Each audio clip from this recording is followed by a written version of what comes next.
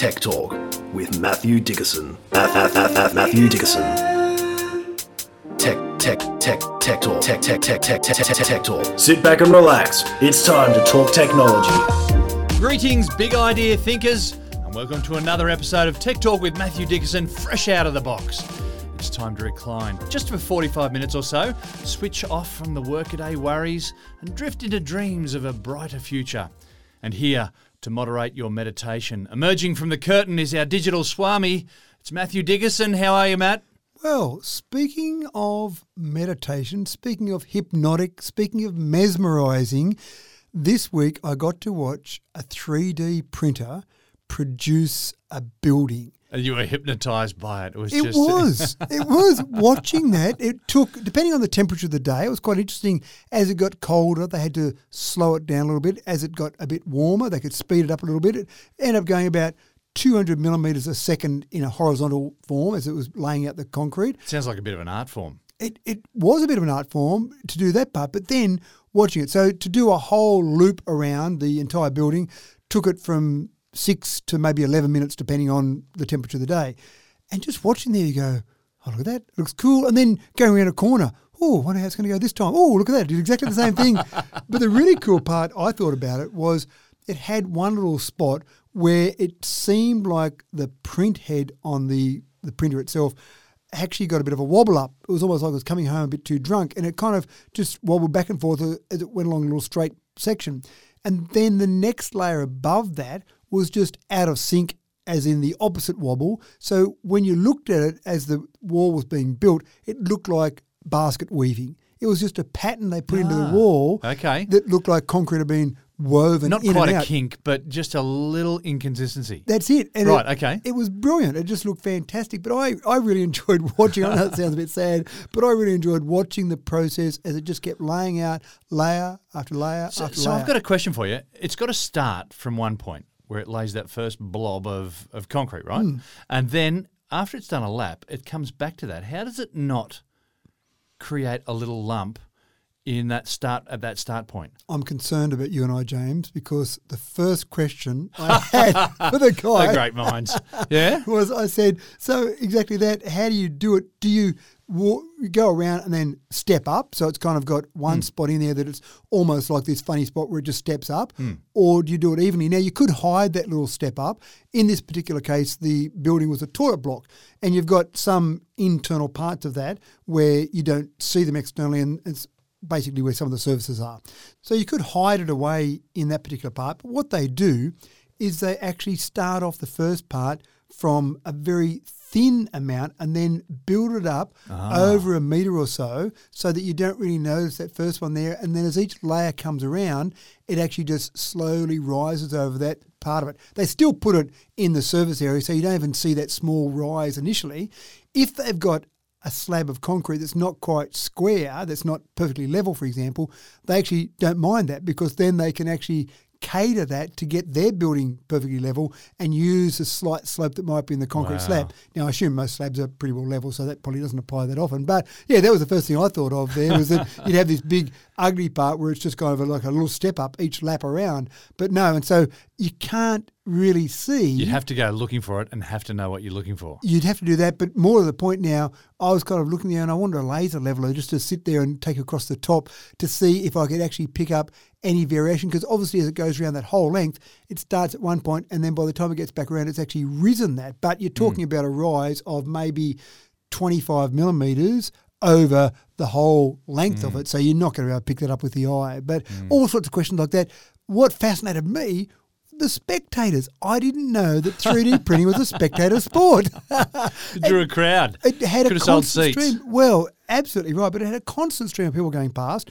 And I talked to one lady, it was actually a couple, and they were telling me that they'd been there every day of the print. It took about 4 days to print. They'd been there every day of the print and coming back multiple times during the day just to see where it's up to and see what progress had been made. Oh, and really nice, just yeah. really fascinating. This is the future, James. This is the future of construction. I guarantee that. And the other thing is that my daughter's an architect and she got pretty excited about it because she said, we can now really draw things and let our imagination run free, because in the past, when you're designing something, you've got to think, oh, how are they going to build this? Now, the Opera House is a perfect example of that not happening. I'll draw this pretty picture, and then engineers had to go, but how do we make that stand up? There was a fair process in doing that. But architects, typically, they love curves. But building curves is quite difficult. So builders go, oh, no, not another architect that loves curves. But now, architects that love curves, they'll be at the front of the line because curves work better. You can imagine, as a printer moves along, to do a square joint It's actually more difficult than a curve, Yeah, that's right. Whereas a nice curve, you've got the machinery moving nicely together. So, yeah, it was really exciting. I've been quite fascinated by it. So here comes the era of the wavy line building. Yeah, that's right. And actually, I think that's right. You'll get architects going, well, now we can do it. There'll be wavy lines all over the place. All right, better dig into this week's episode. If a picture tells 1,000 words, then an emoji has got to be worth a short sentence at least. But a word for the wise. Be careful about shooting your emojis from the hip. It could end up costing you dearly. As it turns out, a thumbs up emoji is as good as signing on the dotted line, or so a Canadian court has ruled. Matt, what is the world coming to? Head scratcher, puzzled face, comical question mark. It's fascinating, isn't it? Because emojis I tend to think of as something that you would use flippantly, something that you use casually. I wouldn't really think of an emoji as something that's a serious contractual obligation. And that's exactly what this whole court case was about. But it's not the only court case. This is one that's got a final result. But there have been about 45 similar cases across the US, and this Canadian court was obviously using some of those as an example. Now, given the fact that the data shows that 92% of the world's population uses emojis, then maybe some people will start to go, oh, I better think about these emoji or this emoji use a little bit more. Now, the exact example here was in relation to a farming contract. There was a contract that came across for the delivery of a certain product from a farmer, and the farmer sent back a thumbs up emoji. Now, two people disagreed on what that meant. One side of them said, well, that was just, okay, I've got that, thanks very much. I'll have a think about it. That's reading a lot into a thumbs up emoji, but yep, okay, I've received it. All good. And if I want to go further, I'll come back to you and sign the contract and complete the deal. The other side thought, well, that means I'm ready to go. Full steam ahead. Thumbs up. Absolutely right. Everything's okay. And that ended up going to court. And the Canadian court actually ruled that the thumbs up emoji was as good as signing that contract. I'm not convinced of that, but I'm not the Canadian court. Precedent has been set. Exactly right. Now, what was the cost of this thumbs up emoji? Well, the contract was worth 61,442 Canadian dollars. So that's what the judge ruled had to be paid for the unfulfilled contract. So it just seems incredible to me. But again, look, I suppose part of the error here is that if you use a thumbs up emoji, if you use an emoji in a very much a business context, someone sending you a contract, then you probably need to be a little bit more formal in your correspondence. And I guarantee from now on, that 92% might go down quite dramatically in thumbs up or emojis across the world. I wonder what gifts are going to do now. Well, so if you send a gift through, so that could wind you up in all sorts of strife. If you had a gif of someone doing a click the heels down the hallway, for example, would that mean that I love this contract? This is so great, this contract, I'm clicking my heels. Oh, it does open up a whole range. But what it does show is the way we're communicating is changing dramatically. Now, I hate it when my kids sent me a text message with spelling errors or just words like great, GR number 8. No, use the word properly. Frustrates the hell out of me. But maybe I'm a dinosaur and maybe I can now write in formal communication GR8 because it's used in text messages, so that's okay, isn't it? In the next contract you send out? Yeah, that's right. I'm going to find every abbreviation I can find for every word. Dotted with emojis all through it. That's right. Yeah. And then make sense of that if you dare.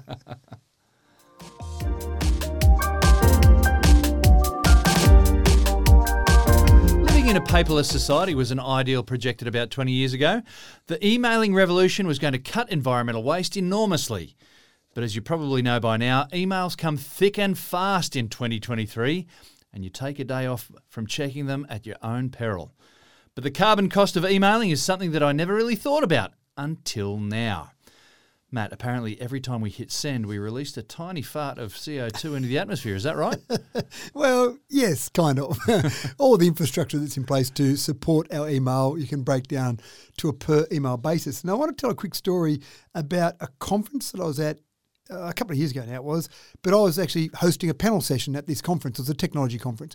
And we're talking about a range of things, and obviously we've discovered video conferencing now, and it's all wonderful. And I think everyone in the room was pretty comfortable with the fact that we were doing something good for society in having all the video conferencing, not getting in a car, not driving, and all that sort of thing. And then someone from the audience asked the question and said, well, hold on, you've got a carbon footprint from all these servers and the infrastructure to run everything. So is video conferencing actually any better than flying or driving to physical meetings? And I went, oh, wow. So with that, everyone just sort of sat and stared. They did exactly that. Got no answer. Well, we thought we were doing a pretty good thing here. Now, I haven't actually gone and done the research around video conferencing, but someone for me, it's fantastic, has done all the research on email. Now, it's interesting because obviously mail traffic, physical mail traffic has gone down dramatically. 2006 was about our peak for letters being delivered to mailboxes. It's been going down since then, and where we are now is about half the volume of letters being sent compared to 2006. Now, when you see the little Honda CT110 riding along the footpath, by the way, the only motorbike that's legally allowed to go on a footpath is a Honda CT110. Right. Yep. But when you see the CT110 going along, and if you think, okay, there's some carbon emissions associated with that delivery, I can see some little puffs of smoke coming out the back of the motorbike as it goes along. So you can translate exactly some carbon emissions to the letter. You can see the letter. It's made of paper. Someone had to produce that. So it all makes sense. And you think, well, sending email, I'm doing something good for the planet, for the environment. But when you send an email, you're on a device. That device needed some electricity, whether it's a handheld device or a computer plugged in. There's some electricity that went to powering that device. Then you've got some form of internet connection. There's a telco that's providing that internet connection. So you've got some electricity being used for your internet connection, and then the telco that's then transmitting that. There's some servers back end for the email, for all that. There's some carbon that was used, carbon emissions that were produced in producing all of this equipment. So there's got to be a cost from the environmental perspective for all of this.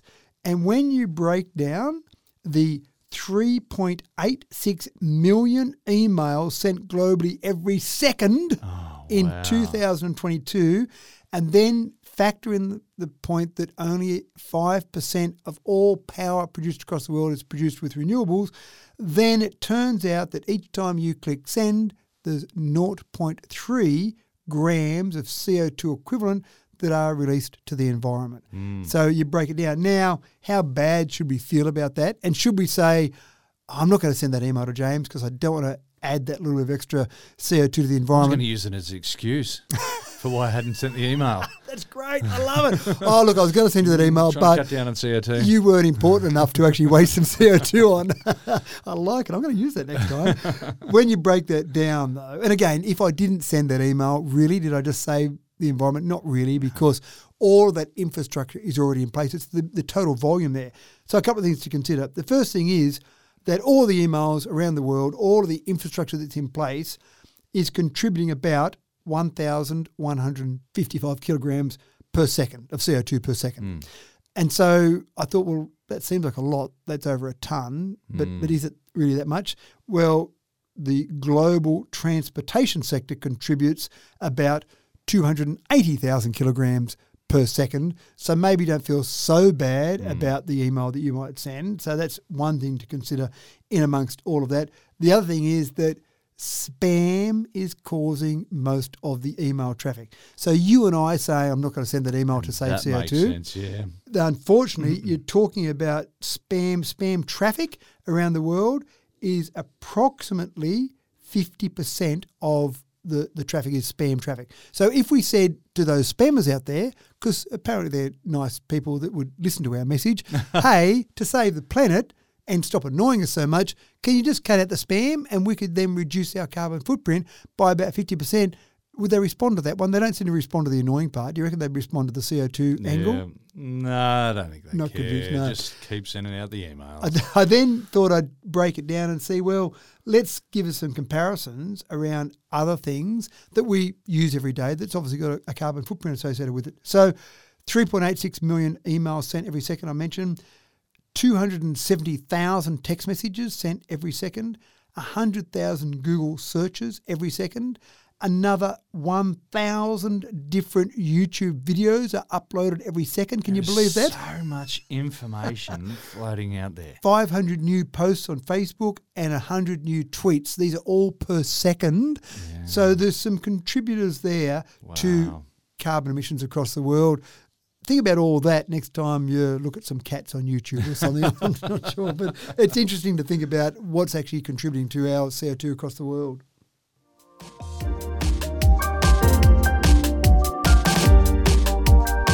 For about 40 years, solar cell technology has been developing steadily, but we've come to accept the theoretical limit of efficiency for solar cells, given our understanding of the technology, is about 30%.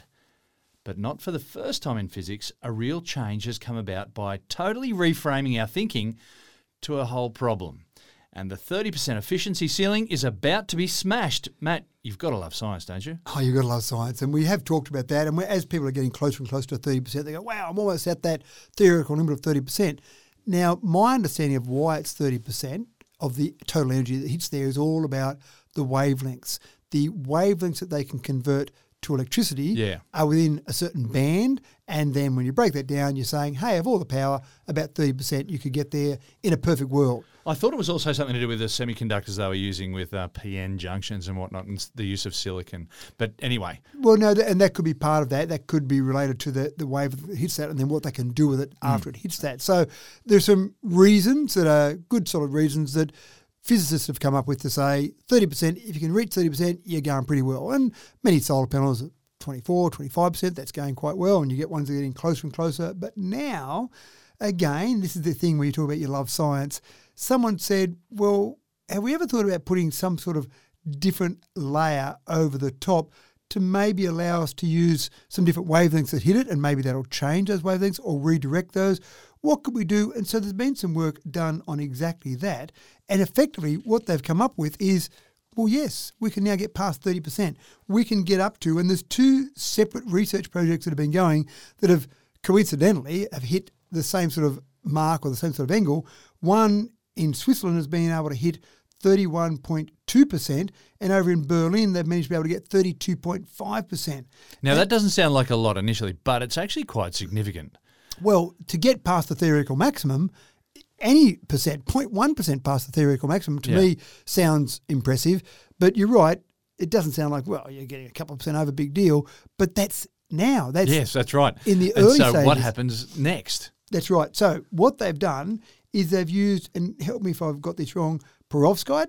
How's that sound for pronunciation? Sounds good to me. I've never used that word before. Okay, good. So we're going to go with perovskite. I can get away with it then. I thought I might be picked up there. But so they've got a perovskite silicon coating on top of a what would be called a traditional solar panel to be able to increase that efficiency level. So by doing that, they've been able to do that. Now, unfortunately, at this stage, they're not at the point of producing commercial sized and commercial volume solar panels. This is really in the laboratory over a small panel, but it all starts That's there. right. It's got to start somewhere. That's right. Now, I'm sure some developer out there, they're talking to some investor saying, well, if you can get over 30%, fantastic. I can go and resell solar panels to lots of people that have got them now. They might only have them old panels at 20%. Suddenly, you could actually go from 20 to 30%.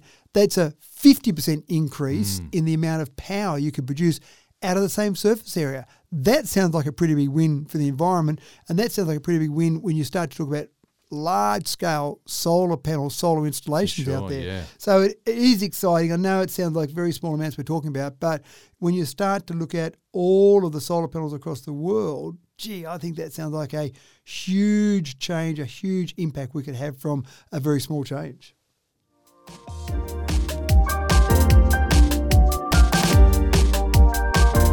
Regular listeners will know that last week we talked about enlisting an open AI chatbot to keep telephone scammers occupied, if only for a couple of minutes at least.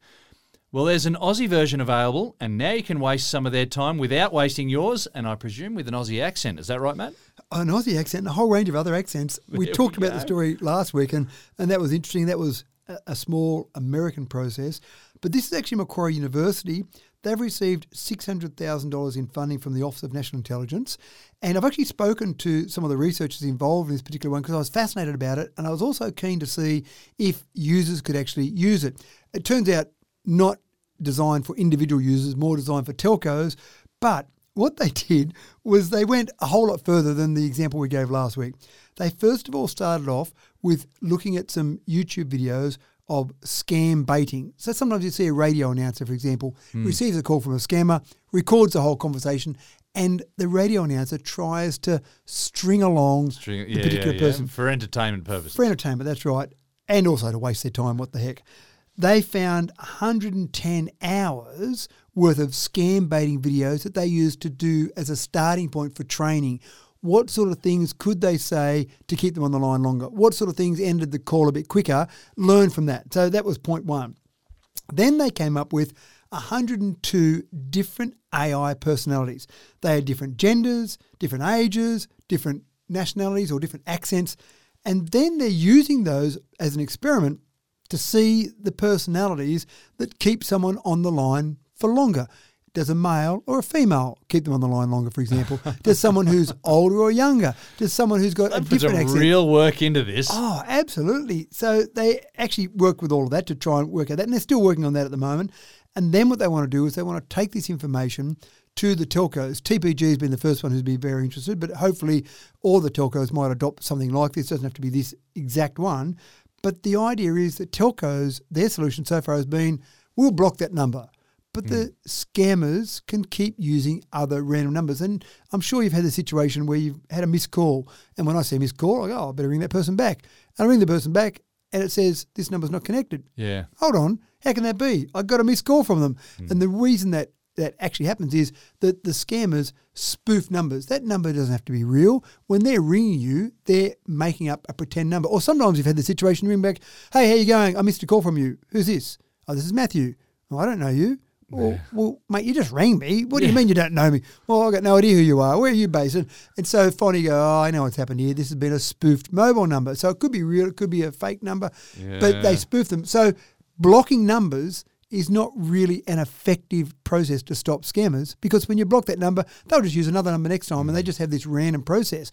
But keeping them on the line, now we talked last week about how long they might keep them on the line.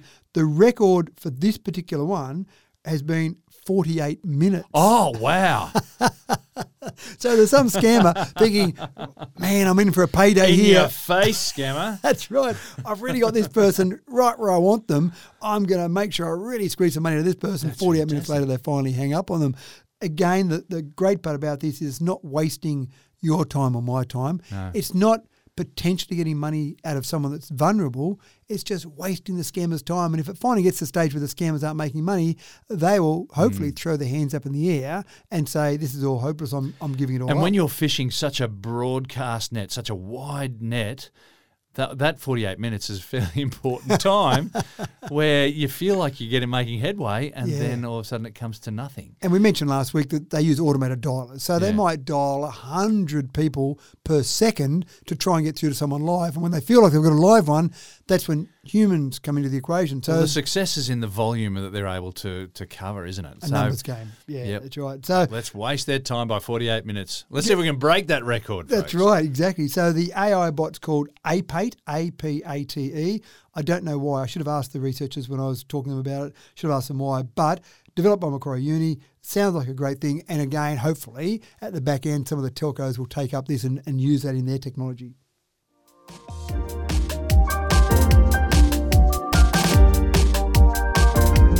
In what many may see as a sad indictment of the current situation in American schools, one high school in Santa Fe is enlisting the help of a RoboCop to support security measures. Matt has the details, and you have 15 seconds to comply. That's one of my favourite lines out of the original RoboCop movie. It does sound a bit like that, doesn't it?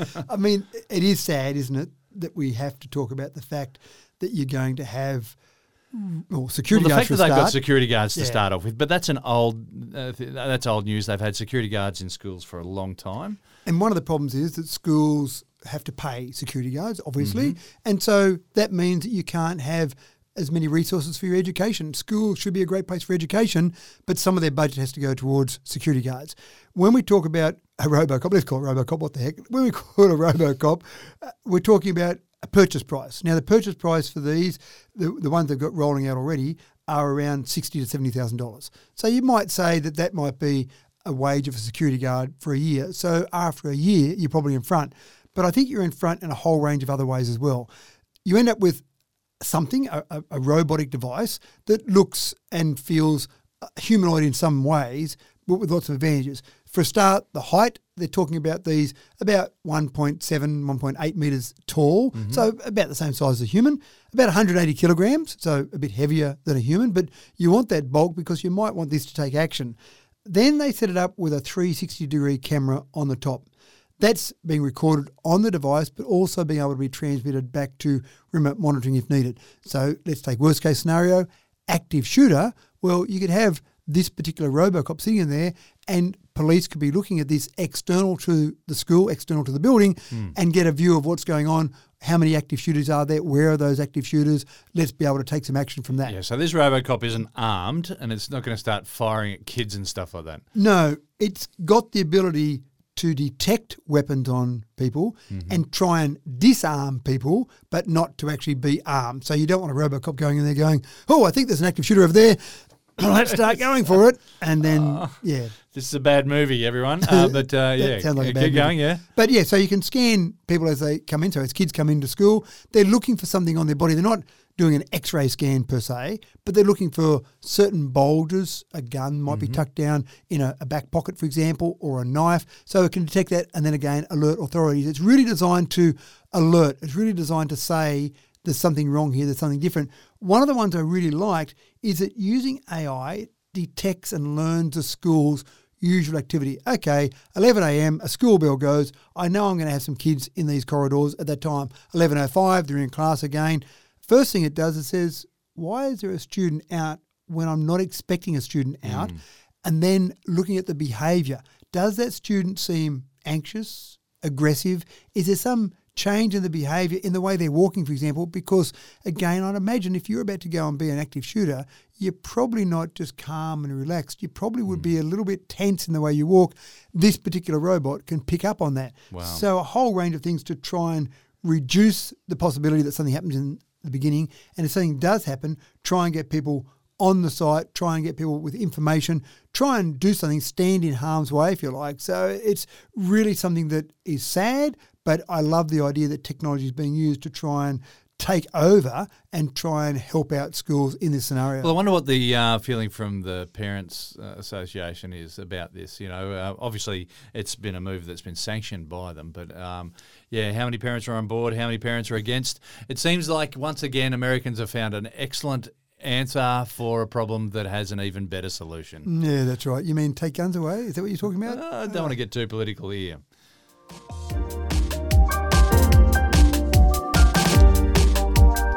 The use of mannequins in medical training is not a new concept by any stretch, but in 2023 we've come a long way from lifeless plastic and rubber dummies. At Swindon College in the UK, the undergrad health professionals of tomorrow will train on mannequins that are quite a bit more responsive thanks to some clever modern robotics. Matt, slightly less messy, but not far from the real thing from what I gather. Well, I actually spoke to a doctor, this is months ago now, and he said at the beginning of his medical training, they were allocated a cadaver. Well, that's what I thought happens in medical training. That's right. Is they just bring out a bag of heads, a bag of torsos. And guess what we're doing today in our anatomy lesson? It's just... Well, This doctor said that when he started, he was allocated one body that was his for his medical degree. Oh, for the whole medical degree. So when it was time to work on heads, you'd go and get your head, essentially. Yeah, when it was time to work on chest, you'd go and get your body and work through it. So that was your friend for the next years of your medical degree. But it's expensive and, not... And how do you access those bodies? Well, that's the kind of besides part the of it. black market. No, they do have a... I'm sure they're not going to the black market and buying them. All those doctors out there were not accusing you of going to the black market to buy a body, but you've got to rely on people donating a body to medical science. Yeah. So it's a bit clumsy, a bit difficult, and it's still, you've got young medical students working on real live, not Well, live. yeah, but I've always body. thought to myself that it's a fairly grotesque way of doing it, but I want any doctor that's working on me to have seen the real thing, yeah? That's right, to play around with someone else first, please. So it is an interesting process. But the mannequins are getting better and better now. And one of the things I love, and I actually watched a demonstration of this, you've got mannequins that have got so many realistic components on the body, but then you can actually have some training doctors, the doctors doing the training, sit separate away from that, and they've got a control panel or they've got an iPad, they've got a device that they can say, right, let's see how you cope with this. Let's just put a bit of high blood pressure. Right, what do you do now? And the doctor, the training doctor comes along, or trainee doctor comes along and says, right, well, I'd recommend this, or I'd prescribe that, or whatever it might be. Right, what about if I throw a quick little cardiac arrest into the equation? Now, how do you handle it? And so the doctors who are doing the training say, we have some fun sometimes. We actually introduce things to these mannequins that aren't normal, that things that don't really happen to humans, and see how the students cope with that. Put them under extreme stress, put them under situations that they haven't trained for, they haven't read in Well, textbooks. these mannequins I read, they scream and cry and stuff. Exactly right. And they actually even give birth. And again, imagine that process where you're going, right, now you want to be a doctor and we're just going to take you to a birthing room. And do you mind, madam, that we just have a trainee doctor, what's job at that stage? The mother says, I don't care what's going on, just get this baby out of me. But again, it's a fairly grotesque process. And some people are a bit uncomfortable with having trainee doctors in when there's some initial discussion, or they might be embarrassed about a problem, whatever it might be. But on a mannequin, they can have so many of these processes take place before they get there, and they're getting better and better and better. And that's the thing, I suppose. One of the versions I saw a while ago was pretty good, but the doctors did tell me that they wish it could do this, this and this, so other things there. Again, when you start to add some screams in, when you start to get to the point where this is as good as a real live person, because how do you concentrate on just the data when you've got someone screaming at you saying, get this baby out of me, or I'm in pain, or whatever it might be? Yeah. That's got to be a bit distracting. Maintain your focus. Yeah, so they're quite clever. They do look realistic, but it's more about that control over all the things they can introduce to the mannequin to simulate what's happening. So it is simulation. It includes doing injections and inserting catheters and whatnot. And again, you've had the example in the past probably where you've had someone give you a needle or put a needle in you, and you've seen the good ones and the bad ones. Yeah, that's right. I missed again. Let me have another go. So again, practicing on all of those things and getting the skin right on these mannequins so that it does simulate what real skin would be like. As I said, putting a needle in and getting it in the right spot and actually being able to get it in the skin without causing too much pain. There is a real art form in that. So I love them. I love the concept here. And I love the fact that we're still developing these better and better all the time.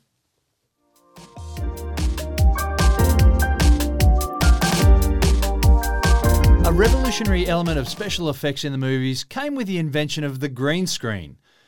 From the safety and convenience of a studio, actors can be placed in any situation that a director can dream up, given a little editing magic later on. Well, movie fans, it's time for an upgrade, and the good people at Netflix are improving the process further with magenta screen technology. Matt, this is going to speed up the process and improve the quality, am I right? It will, both of those. And of course, magenta is not a name you throw around very often, except about toner cartridges. You often say, where's the magenta? That's what I thought of immediately. Yeah, that's right. What happens normally, obviously, in a green screen is you have some green in the background, and then actors do whatever they're doing there. Might be some action sequence that's supposedly on top of a plane or whatever it might be. And, of course, everyone knows it's not happening, but it looks Falling pretty good. from the Nakatomi building. Yeah, all those sort of things.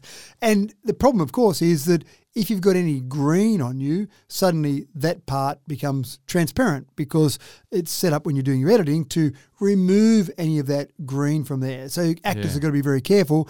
Don't wear a green wristband. Don't have any green in your actual clothing or anything like that, because it looks a bit strange when you've got a hole through the middle of the person. Old movies tend to be able to pick the green screen special effects as the movie ages. I don't know what's that's about. Is that involved at all? I don't know, but I agree with you. Do you know what I'm talking about? You see people in a car. That's always the classic scene. They're in the car driving along and you go, that's right. Yeah, that's not a car. That background's not right there.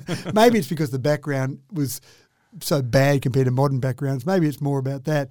But what Netflix has come up with is using magenta. Now, the reason they use this is that what they do is they actually have green LEDs in the background, and then on the actor and actors themselves, they project magenta, which obviously is made up of magenta will be made up It's of red and blue, I think. red and blue. So you've got red and blue on the actor, you've got green in the background.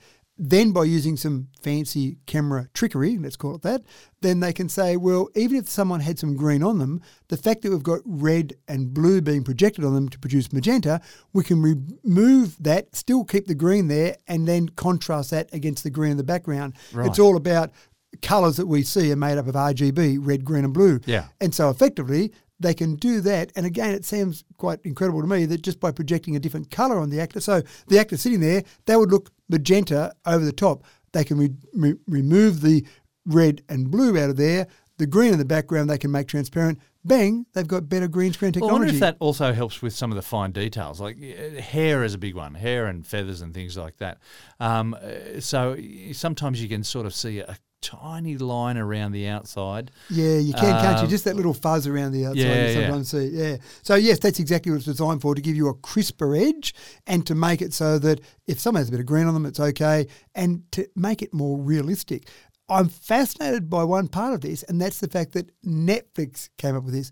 Not MGM, not Warner Brothers, but Netflix. And it gives you an idea, doesn't it, just how big Netflix is getting. And how hard Netflix are working. Yeah, to get the whole movie game exclusive to Netflix. I mean, it used to be that people would watch Netflix for some old shows, old TV shows, old movies, but now all of these different streaming services, new content, original content seems to be the secret there. So the fact that they're presenting this or they're producing this, I think is actually quite fascinating. That's probably a bigger part of the story than the actual technology behind it.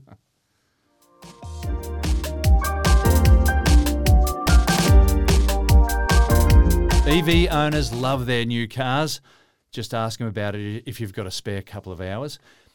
And what better way for an EV owner to say, I love my new EV, than to wrap it up in a cosy blanket for those long, cold winter nights. Matt, tell them about the latest must-have for EV owners. Some people do take the trouble, don't they, just to put a cover over their car. Yeah. They don't have a garage, they put a cover over it. That's great.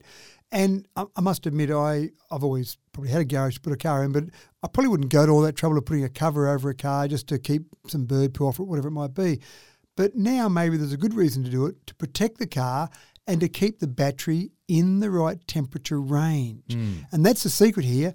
Lithium-ion batteries, whether it be on your phone or in your car, perform better within a range of 15 degrees Celsius to 35 degrees Celsius.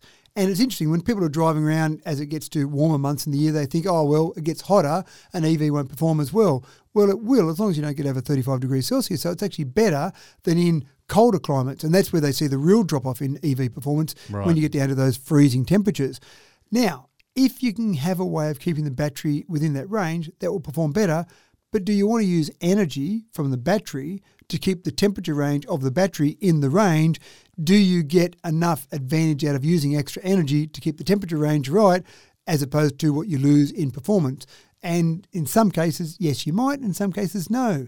But if you had a blanket that you put over it that actually used or was passive and was an insulator, then that sounds like it makes sense. Now, you can't leave it on while you're driving, obviously. You put the blanket on while you got the car overnight or in the heat of the day.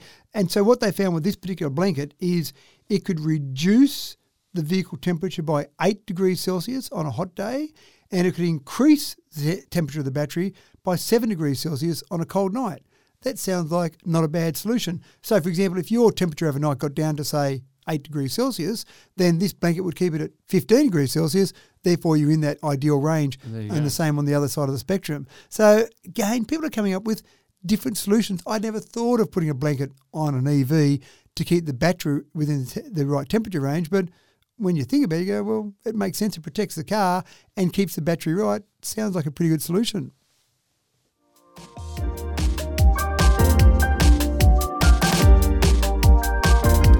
Having been told to stop diagnosing myself with Google Doctor and just go and see the damn doctor, this next story flies in the face of all of that. Google has been developing a medical AI chatbot designed to respond to medical queries. It's being tested by some notable medical clinics in the US. And Matt, is this going to replace our trip to the GP? Who told you to stop using Dr. Google? What sort of advice was that? You're right. People do use Dr. Google, and they do have every random bit of information on the internet come back to them as a solution. I've got a lump on my leg here. What should I do about it? Turns out you got tuberculosis. That's obviously, it always goes to the extreme, doesn't it? But it's not a good idea to use Dr. Google for serious medical issues that you want to get properly diagnosed. It might be, my arm's sore after a run, what should I do? You might get some initial information, but sure, go and see some professionals.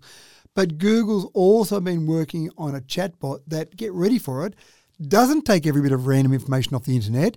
It actually looks at clinical data, looks at peer-reviewed data, looks at real data to see if it can get a better diagnosis.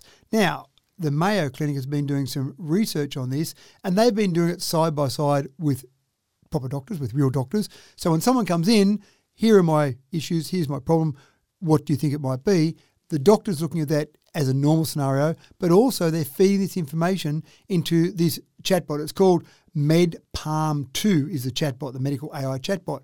And then they're analysing the information that comes out of the chatbot compared to the information that comes out of the real doctor, and they're finding that they're very similar. Oh, right. Now, they're not saying that we should get rid of all the doctors now and we've got a chatbot to replace them all.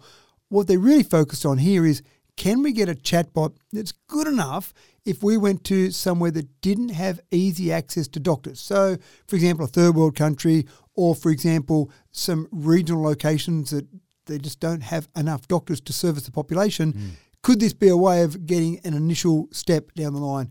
It seems like your problem is just because your arm's a bit sore, rest it for a couple of days, everything will be okay. Or, oh no, you need some further testing, let's go and get that testing done straight away.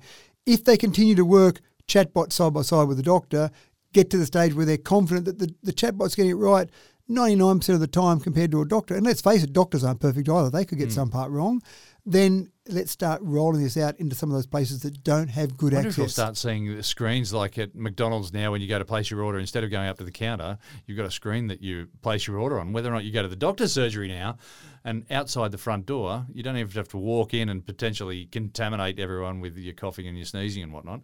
Have a private room maybe where you can go to the doctor's surgery, sit down with a chatbot and just have that initial discussion, and then maybe you could be more efficient. So again, I think of places that don't have enough doctors, do that initial step through process, and then you're okay, go home, or quickly go into room 2. That's when there's a real doctor to see you and continue on this process. You might be right. That might be the future of this type of chatbot. Do we then get at the stage where you roll it out so that you can just sit at home and do it? That's what worries me a bit, because sometimes in that scenario, people don't take the next step they need to take. At least if you've made the first step to go to a doctor's surgery, you might then take the next step there. It's interesting. I don't know the final answer to that, but it's certainly fascinating. But it's opened up, a different path to the future. Yeah, indeed. And with the packaging peanuts strewn all over the floor, that's all that remains of this unboxed episode of Tech Talk with Matthew Dickerson. Nice work, Matt. Smashed out another cracker today. I want to put my thumbs up across the table here and say... With a smiley face? Yeah, I want to do that to you, but I'm not sure if that will then be another legally binding contract and I'll owe you some money in the future or something. So I'll just say, thanks, James. Good work. Okay, fair enough. I won't hold you to any emoji contract then. I'm off to track down one of those EV blankets, and I'll see if I can find a matching pillow set while I'm at it. Something to match the decor of the garage, perhaps. Something with a leafy, dusty, oil-stained motif to tie it all together. Thanks for tuning in once again, folks. It's a pleasure bringing you Tech Talk with Matthew Dickerson week after week. I'm your host, James Eddy, and I hope to catch you again in another week's time. Don't forget to hit the like or subscribe through your provider, leave a comment, or maybe even drag a friend along for our next episode.